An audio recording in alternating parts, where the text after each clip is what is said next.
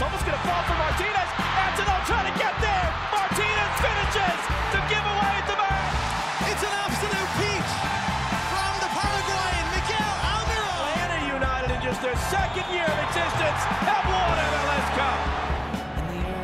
Ojo Colada,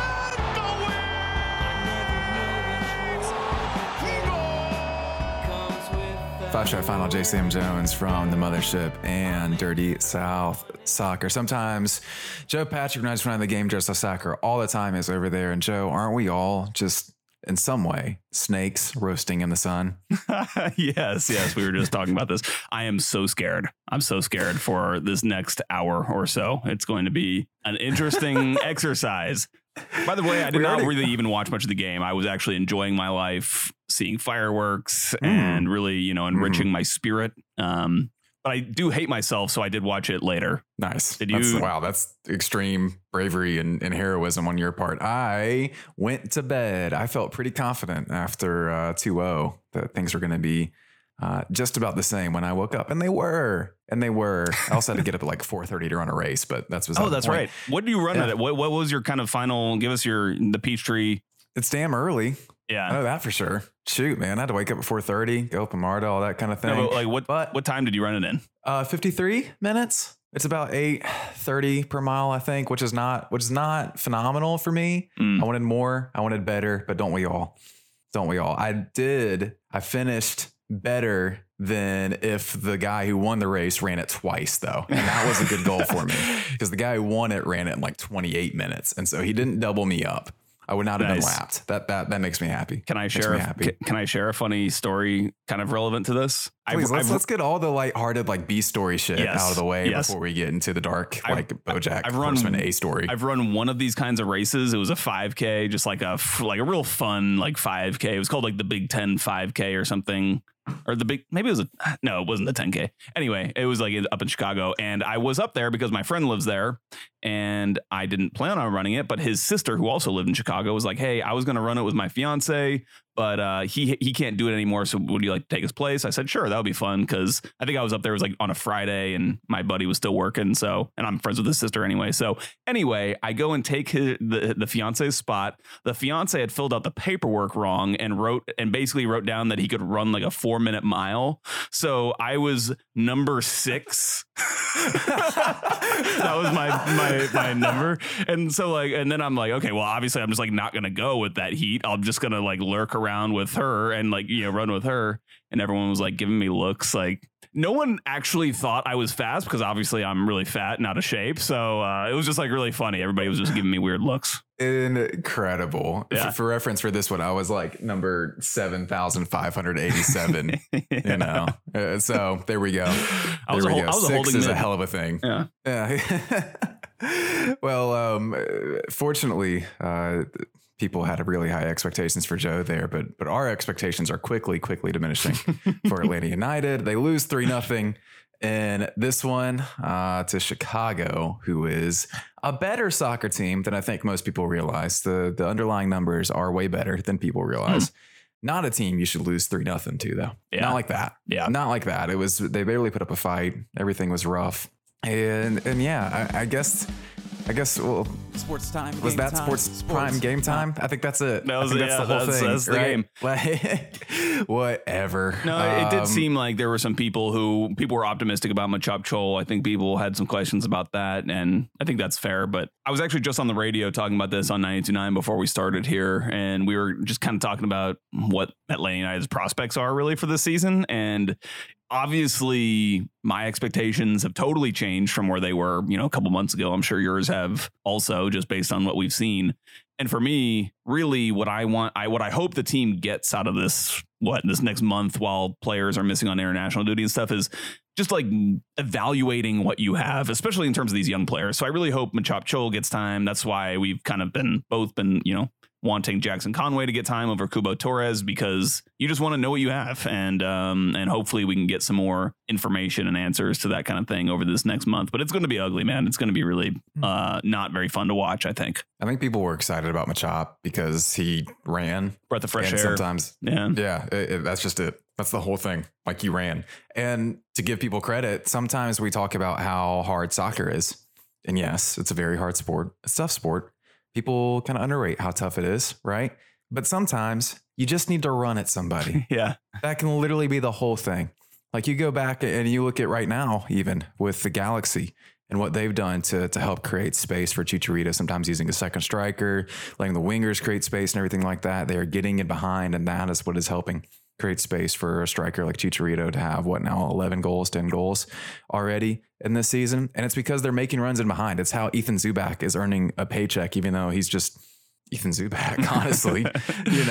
He makes those runs. And like, if Machop is going to be the guy to do that, great. Let's put him out there, because we talk about the pace of Jake and the pace of Jürgen Damm as well, but they aren't really guys who I necessarily consider folks who like to run in behind. They like to dribble. They like to get past people, right? But I'm not sure they ever really make those runs off the ball that you need to open up space. And I would continue to go back to this team spends so much energy defensively chasing guys around that it becomes so much harder, not just physically, but also just like emotionally and mentally, to make those off the ball runs that so often you don't get rewarded for, but you might open up space for somebody else. And so to do that selfless thing, you really kind of need the spirit to be able to do it. And I think that a lot of these people's spirits are crushed right now, as mine is. No, I just think that it makes it all the more harder to do that when you're physically exhausted from, chasing guys around. And it's just so frustrating to watch. Again, when I was watching the game on the rewatch today, it's just, you see more of it. You see there was on the one goal, Mo Adams gets beat. I think it was the first goal that was scored. Mo Adams gets beat, and Barco is there and could theoretically come to recover, but then he would leave his man, so he doesn't do it, and the guy just dribbles right past them. And then I think Anton Walks later took responsibility, saying that he could have stepped up and stopped it. But I mean, it just goes to show that, the way that this team is functioning right now leaves so little room for error, and it makes it so much harder to be effective on the offensive end too. So that's, I think, all those things, when you put all that together in a pot and mix it up, it makes for a really not great product to watch. We've got a whole bunch of questions coming about all of this in the question segment. We have kind of lost the plot a little bit, so we'll get back to the beginning of the show, I guess, and how we normally do things. Yeah, we just kind of ran right into it, didn't we? Yeah, exactly. Do we really want to get over that fast? I think so. Housekeeping stuff real quick, though. Go ahead and check out the Patreon if you haven't already. Patreon.com/5stripe-final. New stuff coming to you all the time. Daily kind of episodes coming to you. News updates, interviews with folks like our latest one with Jack Collison, the new manager of the Twos, who was phenomenal, even though he was on a bus on I-20 heading towards Birmingham at the time. Did a great job with us. Really, really likable guy. We enjoy talking to Collison a lot. And potentially, did we break news on that at the end of that podcast? Maybe we did. He said to prepare ourselves for some surprises. Yeah, which I love surprises. Right. So especially with this team right now, it's like any surprise has got to be good, right? Exactly. Even if it is just maybe a potential homegrown or something like that, whatever it could possibly mean with the Twos, right? But other stuff as well. MLS Assist joined us. We're going to have, I think, Felipe on later in the week on the Patreon. Talk about the general state of the team and get some fresh perspectives on that it's not just me and Joe. Thanks to Kurt Castle for the intro, and thanks to you guys for staying with us through Business Time.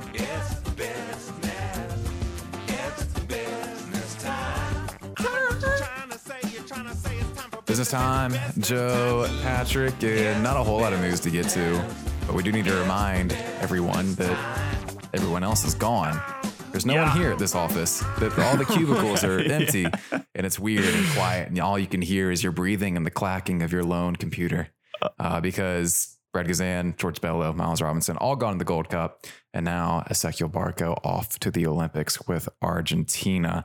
That and a whole bunch of injuries. Joe Patrick, who's left? I don't know. There's not many players. And, I was curious as to whether Atlanta United, there are so many players missing, whether the team would actually be eligible to sign some of these kind of medical hardship contracts, whatever they're called, the 4-day ones that Rocco Rios Novo signed earlier this year when Brad Guzan was unavailable. I got in touch with the team, and the team told me that according to what they know, that you have to be down to 14 field players or less, or maybe it's under 14 field players. So either one of those is right. At least that was the former rule. I don't know if things have changed since COVID and all that. And maybe that's something I should have prepared for before this podcast. But potentially, Atlanta United is missing so many players. You could potentially see that happen, honestly. And I mean, they would have a short bench and everything, but That's how threadbare it is. And, we're going to see more Tyler Wolff playing in central midfield and more, of these young homegrown players who haven't really seen much game time get time. So at least we're going to see some of them. But, it's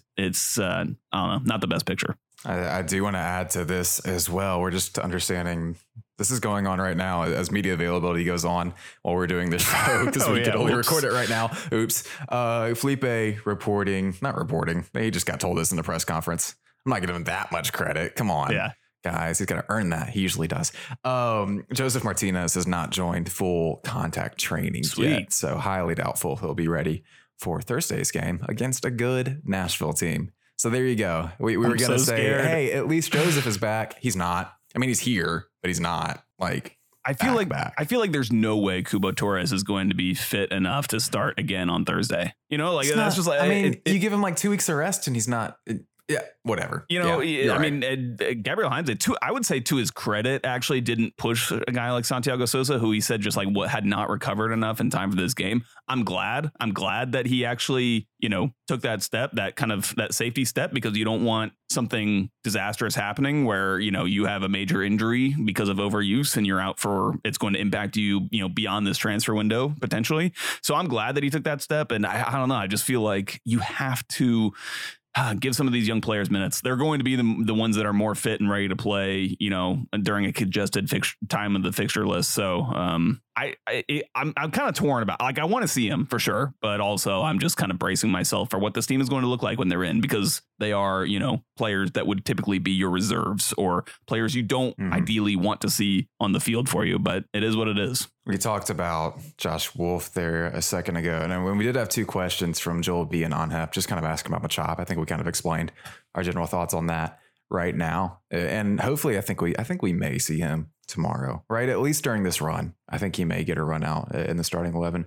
But Joel B did ask, what did you guys think of Wolff on Saturday? And I think the general consensus was that he was not spectacular. Yeah, he was good. Okay. Yeah. I kind of feel bad for him because I feel like, I think I remember him playing as basically a center forward, like a number 9, maybe not a hold up player, but as a lone center forward for the Twos when he's played with them earlier this season, definitely in a more attacking role, not in a kind of a sitting central midfield role that he was yesterday. So, or on Sunday, Saturday when the game was. So I kind of feel bad for him that he's being thrust into this position, but he does have some experience, but I don't know. My expectations are low, but maybe they can overachieve. Maybe they can go above my expectations. Can I say one more thing that bothered me about this game? Was that every time it seemed, I'm ranting. Every time it seemed like Atlanta United put together a decent attacking move going forward, where you connect 4 or 5 passes, progressing the ball, moving the ball into the final third, the chance always ends up with a cross from the right side. It's like, oh, this is such a bad quote unquote chance that you've created out of what is a decent attack move. It's like one of the better attacking moves you've put together. And then it just ends up in this very low percentage cross into Cubo Torres. It's just not the way you want to see the ball being delivered into the final third. And Gabriel Heinze even pointed it out. I was on the post-match press conference. I was reading the quote sheet and he said, we are creating some, but we need to create more chances. We need to get more through passes. We need to try to beat the last line. And I agree with them there. It seems like they are hardly ever putting the ball through the last line of the defenders.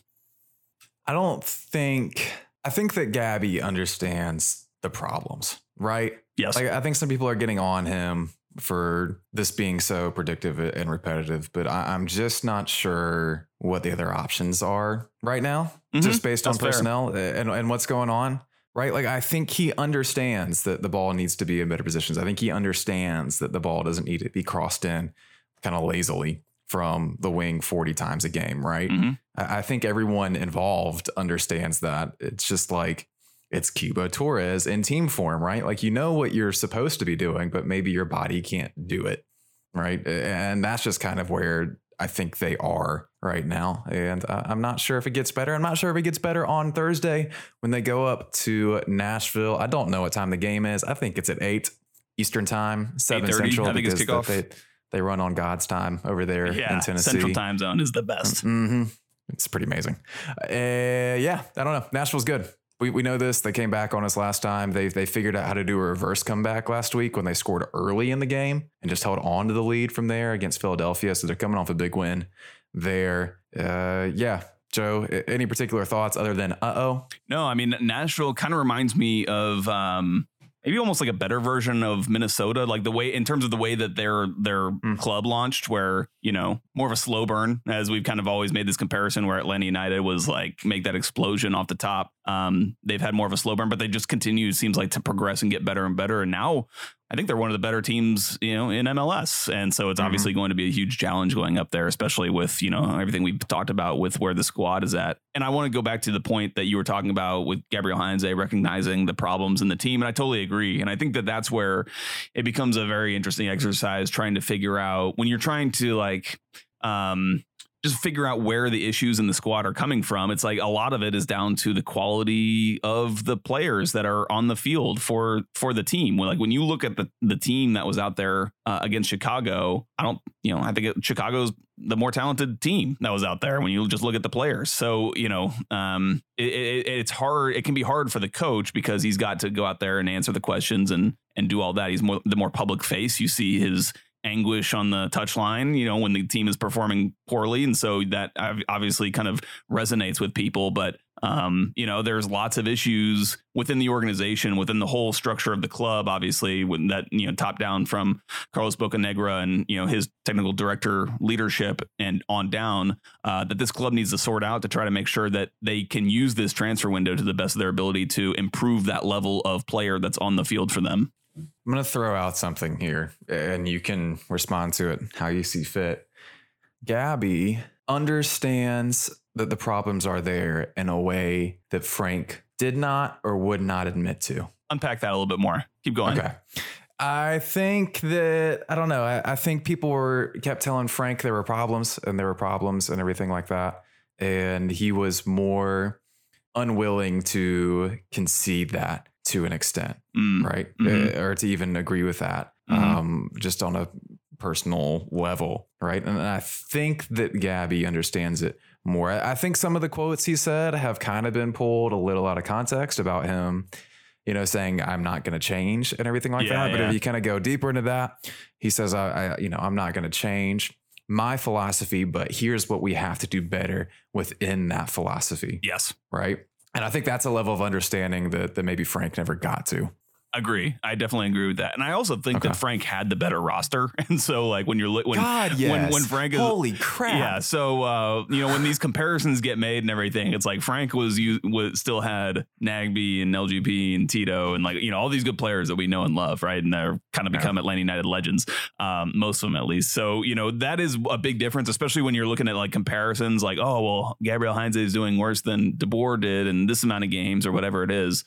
Definitely had to take that into account. And so, but I also think that for that reason that, you know, for Frank, it was a lot more of just like, you know, my players out there are good. And, you know, I don't see where the issues really are. But yeah, I definitely agree with you about that. Gabriel Heinze is more self-critical and understands where this team needs to improve. And again, that's why I kind of have some optimism that, you know, he can have some input in this transfer window in terms of like getting in the profiles of players they need and, you know, getting certain players that aren't helping the team out of the picture. That's going to be a huge part of this transfer window. Having optimism about that does not mean we're absolving him from any criticism. And I think we'll get into a little bit more about the foundation that's being set for this team and everything like that within the question segment. But we do understand that there are things that have not been executed well, right? And he's also admitted to this. Like, for example, the injuries. The injuries are concerning. He's doing something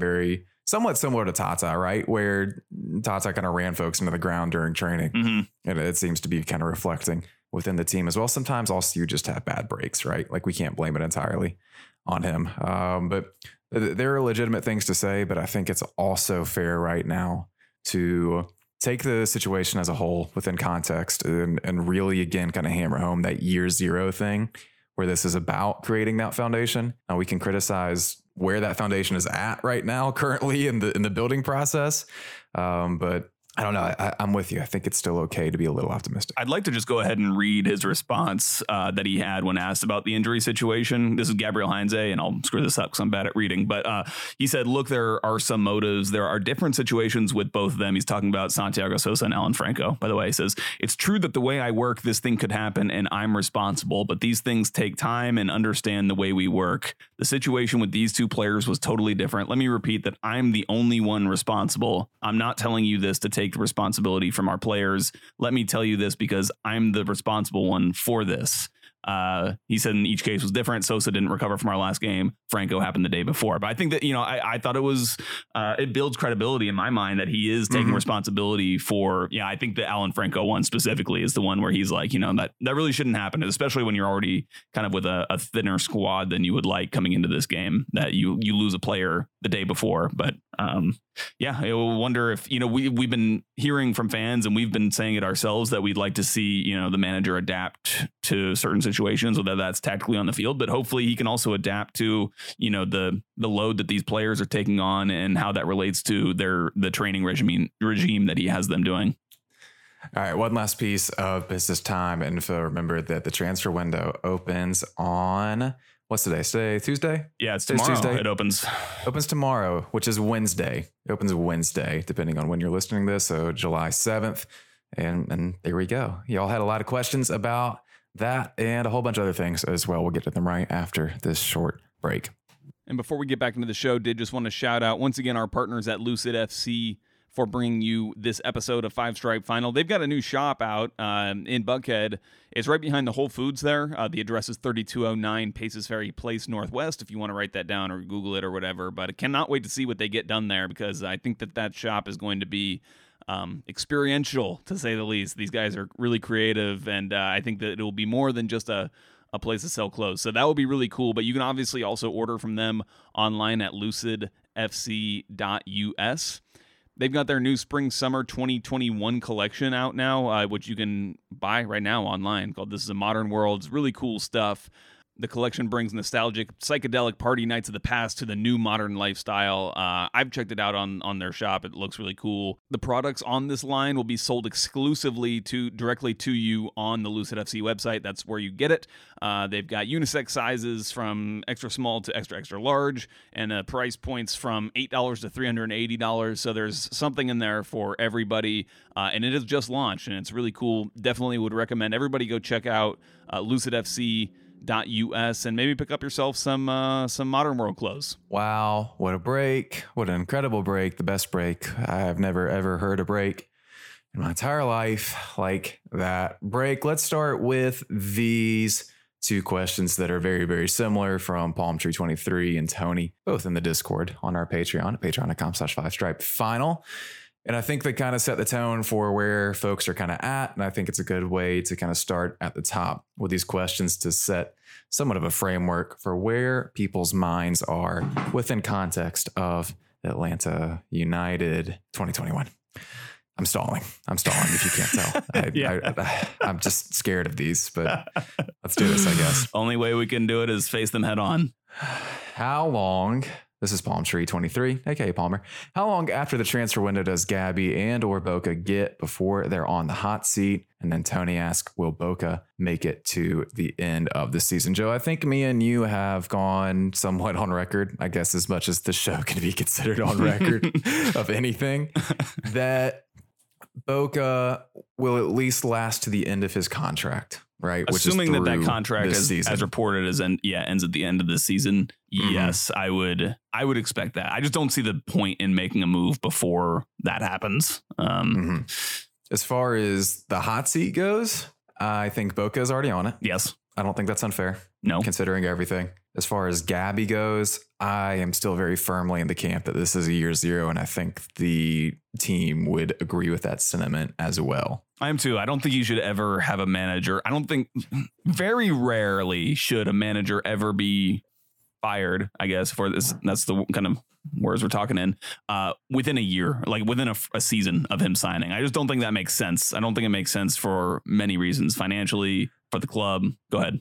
Unless you are a team coming off a year where you finished second in the Supporters Shield. You're bringing in multiple talented DPs back. You have a DP coming in who's one of the best players in Argentina. You bring back almost an entire roster. You have a loaded academy. You have incredible talent all over the field, and you get goddamn 5 points from 11 games. Then you get your ass fired. That's very rare. It takes a very rare individual to be able to achieve such a...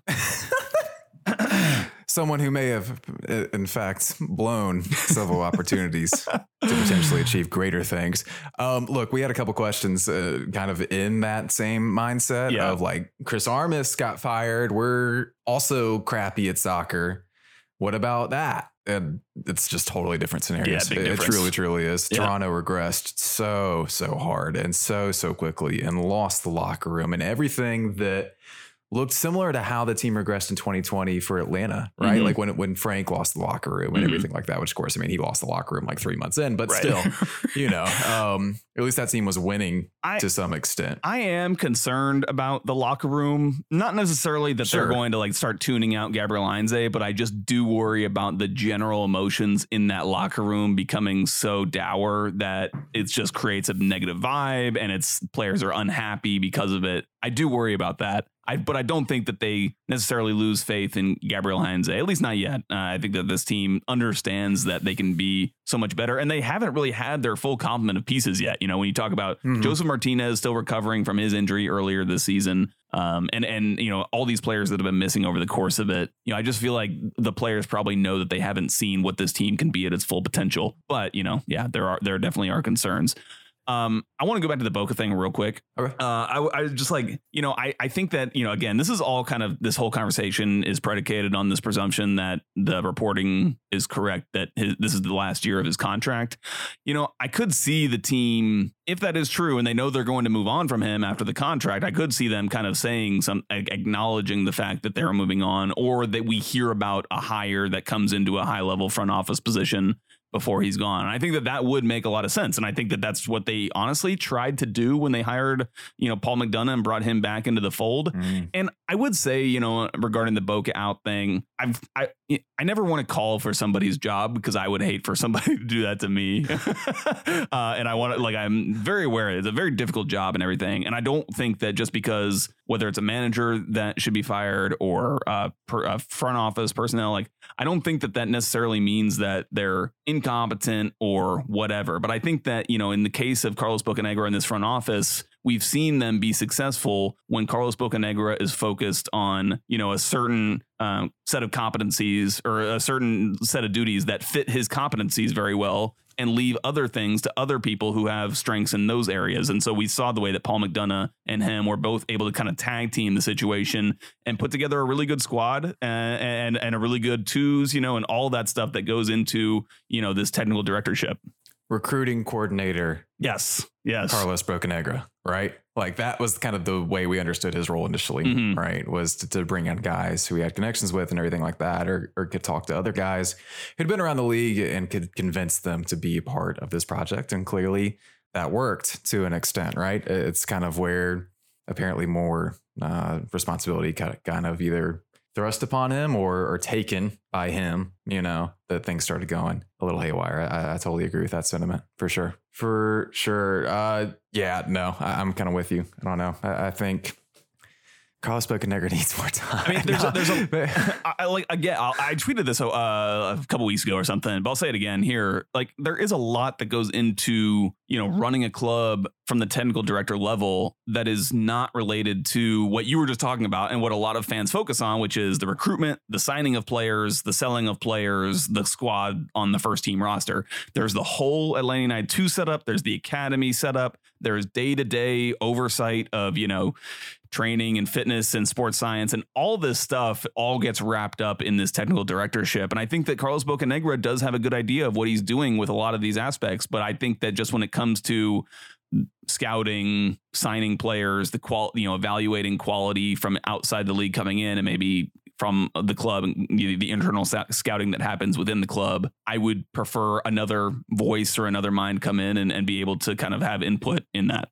Let's shift to this next question, and it's a fun one to put right after the first set of questions here, I think. We're going to shift maybe some minds, maybe our tone for a second here. Logan the Shogun asked, hot take question, is Gabriel Heinze a dude? And this is an interesting question that I'm not sure we've really kind of dove into, right? Because this was a guy who we on the show have said many times that we thought would be a good fit with this team, that everyone has kind of thought would be a good fit with this team.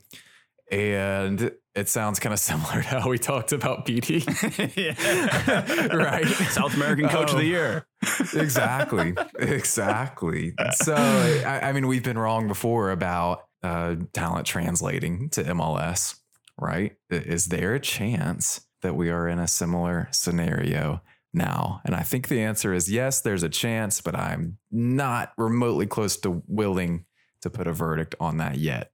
Yeah, it's a great question. I don't know the answer whether Gabriel Heinze is a dude. I will say that, it's something that we were talking about in the Slack before we started the show today. And it's something that I've been thinking about for a while now, which is that, I'm just curious as to how well the Argentine game, the Superliga, translates to performance in MLS, where things are so different. And it's weird because, my priors said that it's a great league because you had Tata Martino that comes from there. Miguel Almiron came in and made a huge impact, was the best player in the league coming from Lanús. But since then, I am just curious as to how well it translates. And when I think back to games that I watch, which is, albeit pretty rarely, I'm not like watching Superliga every week, but every once in a while when there's a big game, I'll tune it on. And, it seems like insane soccer to me. It's like players in one-on-ones all over the field. There's huge gaps, which makes it, I think, easy for attackers to look good. And I think that's, when I think about it even more, I start to like unpack the situation. I'm like, well, maybe that's like one of the reasons why it was harder to see Ezequiel Barco's flaws and like the decision making and, the struggles that he has in that area, because that's something that wasn't really a pressure point for him when he was at Independiente. At Independiente, he was just on the wing, trying shit, and if it was coming off, great. If you can easily look good. Pitti, we've seen the same thing, but I'm just kind of growing more skeptical as to how well all that stuff translates. And now, obviously, with managers, I'm kind of also growing concerned as to how well the ideas that Gabriel Heinze is bringing to this team translates to MLS. Do you remember when the first coaching search after Tata left came about, and one of the big names was Guillermo Barros Scaleto? Yeah, rings, right? Baby. That was the argument. That was the argument, right? Exactly. And then he went to the Galaxy and was terrible. Yeah. Right. Yeah. Just didn't cut it. And I don't know. It's interesting as the sample size kind of grows to see, if you are an average to above average person in the Superliga, right? It doesn't seem like in any capacity you're going to suddenly be the best player in MLS. Like the quality of the league has just kind of jumped up that much, I think, and will continue to do so. Right. So this is a more difficult task than maybe we assumed in the beginning. And maybe we're correct in assuming that, because the league has changed so much since Atlanta United joined. Right. It's progressively gotten better, in part thanks to Atlanta United, So I think it's a reason that you see these experienced MLS coaches have success is because they know the league, Exactly right. And maybe it takes a while for Gabby to become a dude within that context. I don't think he's a bad manager, right? No, I don't either. I think all the stuff we read and all the things we heard and everything like that, and what we watched even from the stuff at Vélez and things like that, indicate that this is someone who knows how to get a team to win. But can they do that in MLS is maybe a different question right now. I think Gabby's a dude still. I'm holding out hope, but I'm not entirely sure. And one of the reasons is partly due to what's asked in this next question from ATL Greg 1, who says, I honestly want to know, was Gabby running the same immense spatial freedom and possession / man marking on defense system at Vélez? And if so, how the blank is it actually supposed to work? And this is a topic we talked about with MLS Assist a lot, which is, how is this supposed to work? And they went I don't think it does. You know, which isn't great. I think I joked to you privately sometime in the recent weeks where I was thinking back to the conversation that we had with Peter Coates at Golazo Argentino when we talked to him after Heinze had been announced, and it's like, really wish you would have mentioned the whole man marking across the field situation. Not that I'm trying to that interview was really good, and honestly, if everyone should go back and listen to that interview. He talks specifically about the Sosa role. That was like a large part of our conversation. Actually, was the number 5, which is the number that Sosa wears. Unsurprisingly, is like a very key role for Gabriel Heinze, and we've seen him continue to. He used Mo Adams in that same role. He did not deviate from that. So, but yeah, the man marking situation is something that I didn't realize was coming with him. It wouldn't even bother me so much if we man marked and created more pressure high up the field. In fact, I would think that that's something that this team can do better in this coming month, especially if you're using young players that have a lot of energy. Push them higher up the field. Then you'll create chances for yourself where you don't have to carve up an opponent, Not a tactical genius. I did read Inverting the Pyramid, hated it, but I think the theory behind it, right, is when you have these man marking principles, is that you can create turnovers, right, and then create opportunistic advantage for your team going forward with overloads and with numbers advantages and things like that the system allows you to set up in a way that zonal marking does not, right? Correct. But my thought, and you kind of hit on it, is that if you're going to do that, and if you are going to run your players in the ground during training, shouldn't you also be moving higher up the field, pressing people, and contributing to those turnovers in a way, instead of just sitting back and letting people dribble right through you, right? Like there should be pressure there. There should be consistent pressing. There should be maybe not quite Red Bulls or Hernan Losada ball, right? But there should be something there that helps create advantages for the team, right? And that's just not happening right now. And they don't look interested in making that happen. And it seems like if you have a crappy roster, like sometimes the Red Bulls do, they're still able to create stuff because they create those turnovers and they play direct. Atlanta has shown none of that, and I don't really understand why. Yeah, it's interesting because I was trying to pull my Inverting the Pyramid books. I know I have it highlighted in here somewhere. I just flipped to the page where I have it underlined. Wow. Here's a quote. It says, "This is the fundamental. It could be said that the whole history of tactics describes the struggle to achieve the best possible balance of defensive solidity with attacking fluidity." Now, I'm going to use that quote in the context of this pressing situation, which is that Tata Martino seemed relatively fine with putting his players on an island one-on-one at the back, and that the what they gained in the press was actually going to at least offset a lot of those issues that they had at the back. And, we talked to Michael Parkhurst and Jeff Lorenowitz both about this, and they said that was an adjustment for them. They didn't necessarily prefer it either. As the defenders, you're kind of going to be the one that's on the hook. And in a tough situation, you got to do your job there. But the benefits were worth it, or Tata Martino, that's the calculation he came to. And I wonder if this team is just a little maybe too passive in that respect, where Gabriel Heinze wants the covering defender, but then that leaves it makes it so much harder to press effectively when you are just trying to balance that situation. We saw the same or similar thing with Frank DeBoer, where he also wanted that cover defender. That's what he said he wanted to implement in Atlanta United. And we saw them just be less effective with the press. But I would actually say that even Frank DeBoer's team pressed much more effectively than what this team has done so far this season, which is crazy. Pretty interesting. Yeah. Yeah, no. And it's something that I understood coming in from everything I had read and people I had talked to and everything like that, is that there was if you put them all on a spectrum of Bielcista people, right? Bielsa obviously at the forefront, at the far ends of it, of pressing and man marking combined, right? Really, really working over time. And then Tata would be kind of on the other end, still that Bielsa principle, but still kind of pressing, but not nearly as much, less man marking, things like that. And Gabby was supposed to be somewhere in the middle, right? And that just hasn't been the case in Atlanta. And I don't know if he just thinks that he doesn't have the guys. I don't know if this just takes time. And it may be that. It may be that it just takes time, because one of the concerns we had coming in, and this is our first Teodal football reference, we're going to go ahead and make it now. Teodal football was talking about how these Vélez teams and other teams he'd been at had progressed slowly, right? They progressed really, really slowly. And I'm not sure if that was because of personnel or because of tactics. And so it may just be a second. I don't know. Yeah. But right now it's frustrating. Yeah. Yeah.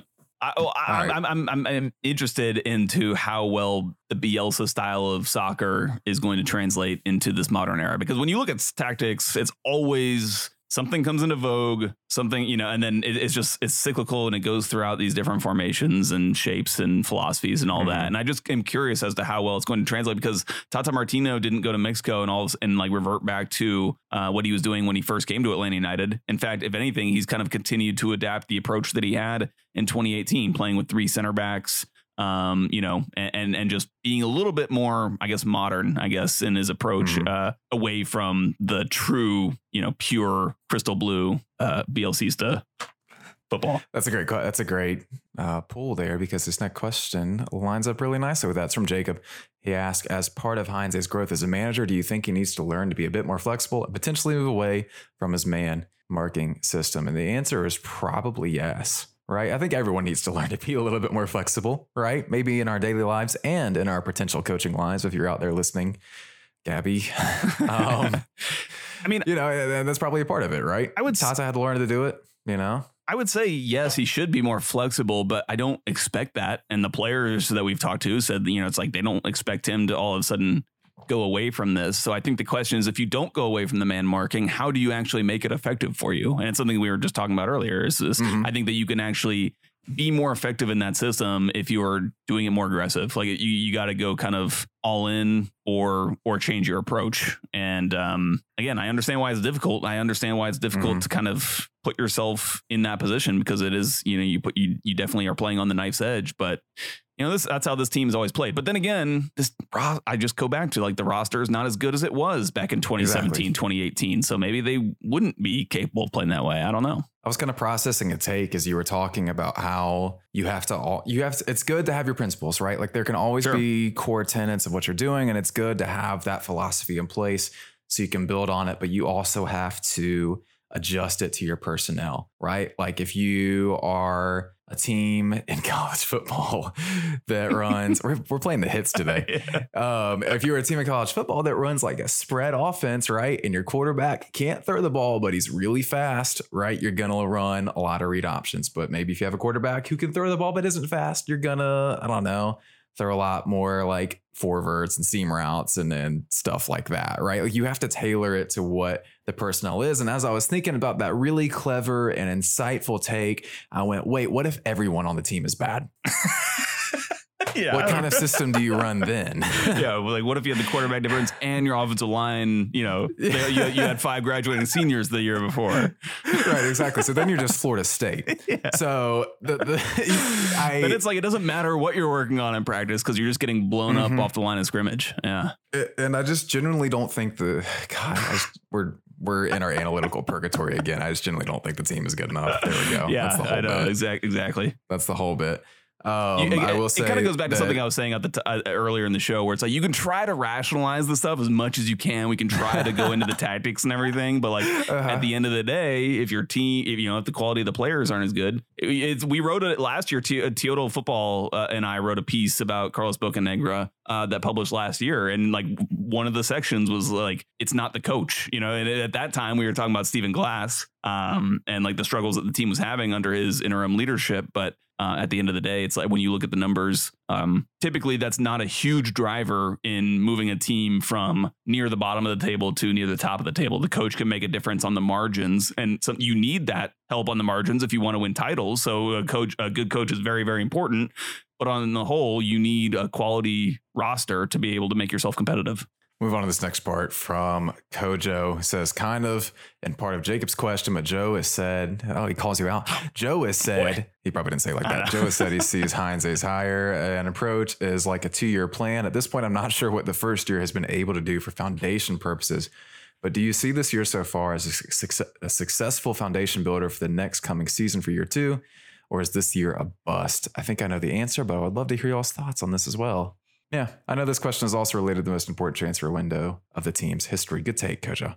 Good take. Man, how much can you build when we have another question here. Okay. Let's add this in. Yeah. Let's add this in. Kurt says top to bottom, there's a lot of subpar to bad in the Atlanta United organization and roster. Who do we feel confident that we could build around? Sosa, Joseph, if he gets back to 100%, Miles until he gets sold, Darren because he's British, Arthur Blank because he's rich. I say definitely yes to the last two. Yep, exactly. For sure. But there are pieces, right, that are good. Sosa is one of them. Miles is one of them. George is one of them. It's all in the back line right now, right? Yeah. And the only concern with that is that a lot of those guys are probably leaving in the next 2 years, So what do you build around? Right. I guess Joseph is part of that. Joseph is still in the plans. Yeah. What else do you do? That's kind of it. I mean, like, honestly, but I think part of this is the nature of soccer, where like in soccer, you just generally see a lot more turnover for a couple reasons. One is because unlike a lot of American sports, you have all these competing leagues, which creates like opportunities for different players, both financially and just sporting wise. So you have like a lot more turnover in soccer. So it's not typically like the same kind of structure on the roster where you kind of like build around this core, like, the Braves might build around Ronald Acuna Jr. and Ozzie Albies and Freddie Freeman for 5, 6, 7, 8, however long. So it's not really like that in soccer so much, but I understand that the central thesis of the point is like, what do you kind of establish this club around on the field? And so, Joseph's clearly is going to be that guy who's going to be here, I think, for a while. And like where it always gets dark for me is when I start thinking about Miles Robinson and George Bello. And it's like, if you want to revitalize the team and like bring in new players and give yourself room in the salary budget, you have to get rid of some players. And I think back to John Gallagher last year, where it's like, a lot of us were like irritated that the team was willing to offload him. But I think the reasoning that the club would say is because that you can only get rid of the players that other teams want, and other teams want players who produce or have the potential to produce. And so you have to give a little to be able to give yourself an opportunity. And so I fear that that's going to be the case with Miles Robinson and George Bello. And clearly those guys are kind of on track for, to play at a higher level in Europe. So I want that for them individually as well. But it doesn't give me a lot of hope for this team. Just like when I think about what could possibly happen down the line. Well, Kurt mentioned building around Arthur Blank because he's rich, and that may have to come into play here. That may be the biggest one. The guys who teams don't want, right? Like you may have to eat some money on that. And we keep saying that, and it's just becoming more and more apparent that that's probably going to have to be the case if they want to get this team back to where it was. And I would say one other thing that you can build around is the twos in the academy, which I think is very good. And not like that's going to it could potentially make a big difference for you on the first team roster. But what it really can do is provide you with essentially a large crop of reserve players that you have to spend minimal amounts of salary budget on. So that sets you up in good stead and potentially for profit. Right. And the goal there is to be Philadelphia, but with money. Yes. Exactly. It's like when in baseball, like Oakland started doing Moneyball, and then like the Red Sox came in and were like, well, we actually have $5 billion in Boston money. Right. And we can also do this, but we can do it better because we have more money. Right. Like that would be the goal for Atlanta United, is to establish that and bring in like 15 different 17-year-old midfielders to do bicycle kicks every game, because that's apparently Philadelphia's MO right now, but also have the expensive DPs and everything like that Philadelphia is lacking. So there's a future, right? Like, and it seems like the academy setup is good. It seems like the two setup is good. So maybe y'all just hold out for like 6 more years and we got this.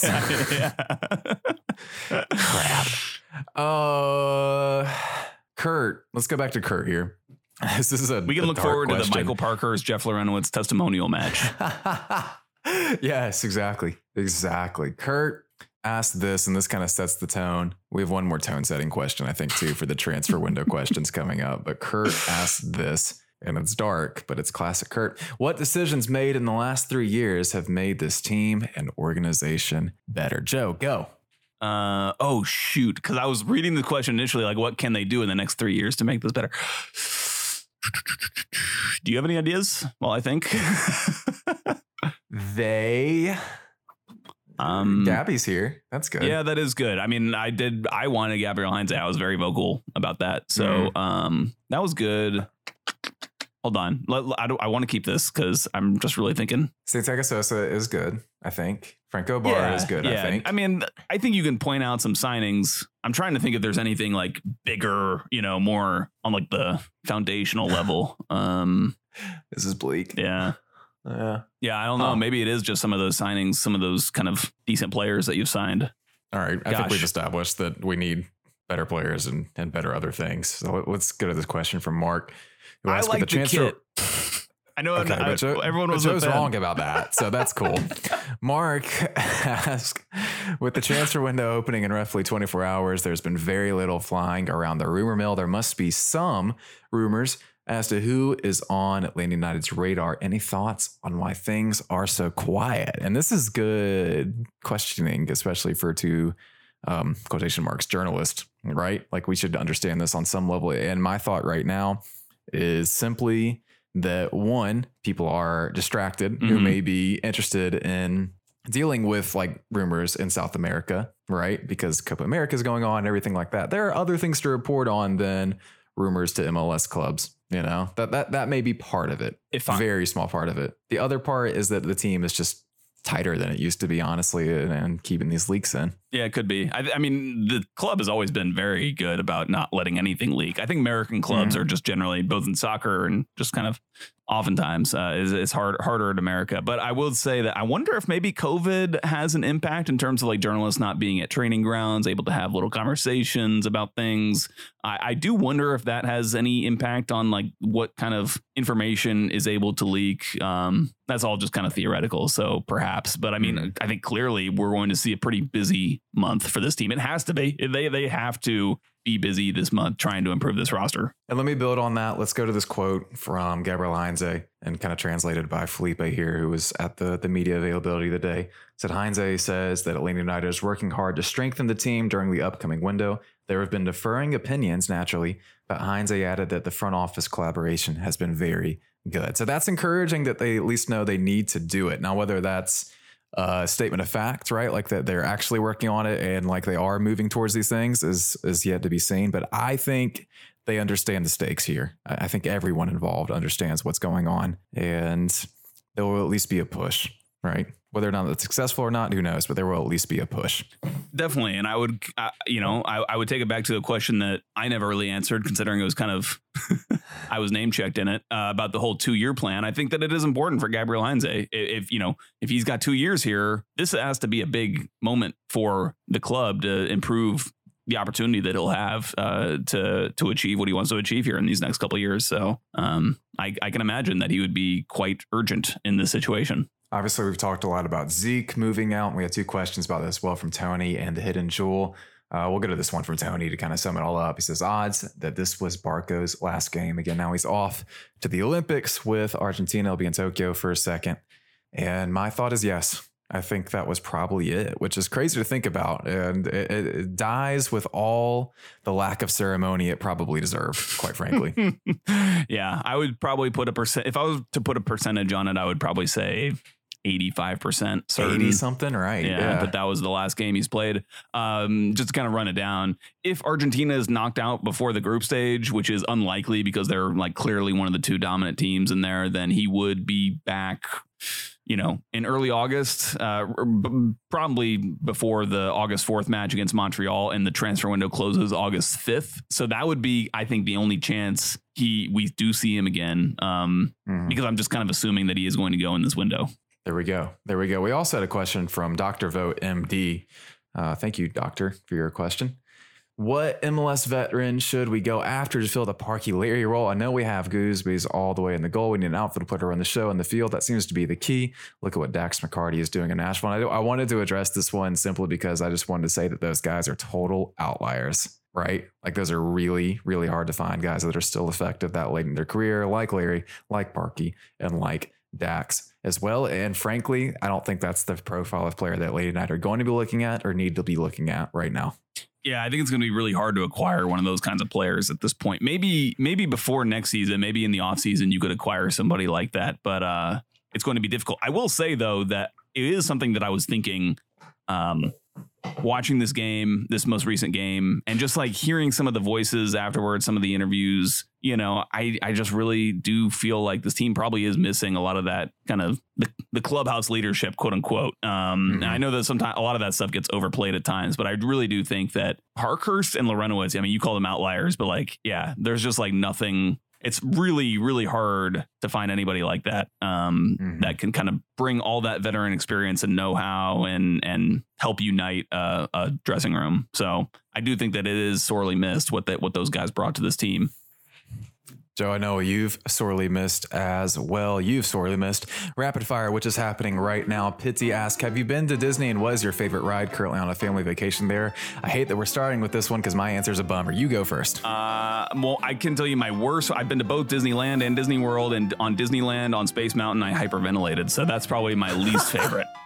I also got very, very frightened on Space Mountain. I got claustrophobic. I was not a fan. I did not know what was about to happen to me. Did not have a great time.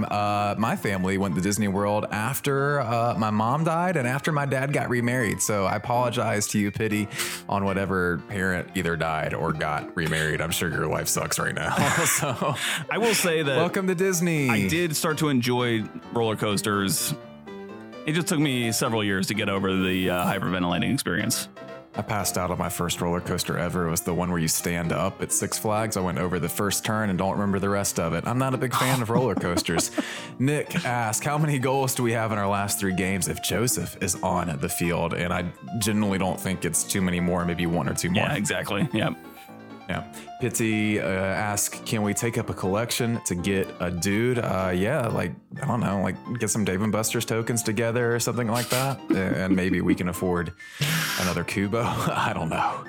Smurfy asked, who do I need to bribe to get one of those XG all the other teams have? Atlanta's XG is very bad. I don't know if y'all have checked that out. Non-penalty XG, I think, is still second worst in the entire league. Only Columbus is worse. It's like the same as what the team was doing under Stephen Glass last year. It's like a pretty consistent half a goal to a goal a game.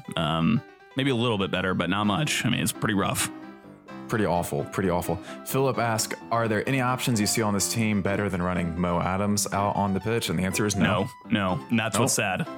Yeah. Scott asked, more of a MLS as a whole question, but at what point does keeping Bello and Robinson seem plausible and outweigh the benefits of selling? That's a really bad rapid fire question. I shouldn't have put in rapid fire.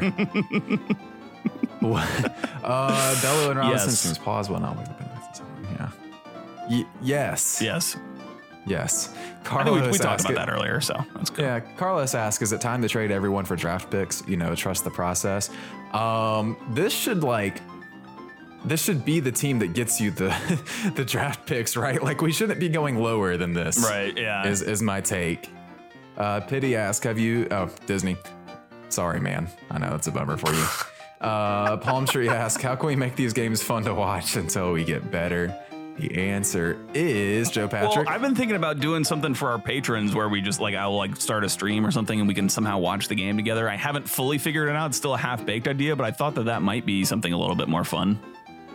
Or even in person sometime. I mean, that would be the most ideal thing, would be to do a in-person get-together somewhere. We had plans once long ago that have been put in the dustbin of history about doing something like that. Maybe we'll do it at some point, but for money. But we'll get in the Discord and figure out how we can watch a game together. Unfortunately, with my schedule, it's kind of been weird where haven't been able to do it so far this season, but before long, we will do that. Was rapid fire. Joe, you have a whiteboard. You have some things written on that whiteboard. Oh my I think this is a good way to close the show. Totally forgot to talk about this. Okay, so I posted on Twitter, so that's good enough. And I did have a mistake on there. I want to correct that for the record on here. I said there was 2 penalties. One of the penalties should have been erased. It was the Joseph goal from near the penalty spot, to be fair, against Miami. One thing I did note, though, when I started this audit, I went back to the first game or the early games to find, to just start recording the goals. Kevin Egan, he was so much more excited in those first couple games, especially that first home game, man. I was like, man, I'm so excited. And now it's like not the same, unfortunately. Yeah. I hate to see someone as beautiful as Kevin. Exactly. Just like that. Yeah, you can just. I got to see Kevin at the kit launch the other day. I don't know if I told you this, but we got to talk about WWE for a second. It was phenomenal. Nice. I'll tell you off air. Nice. Yeah. Yes. Can't wait to hear that. All right.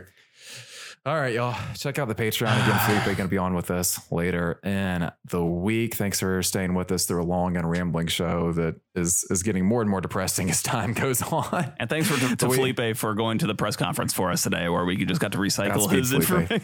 Thank you for the content, as always. All right, let's get out of here. We love y'all. Bye.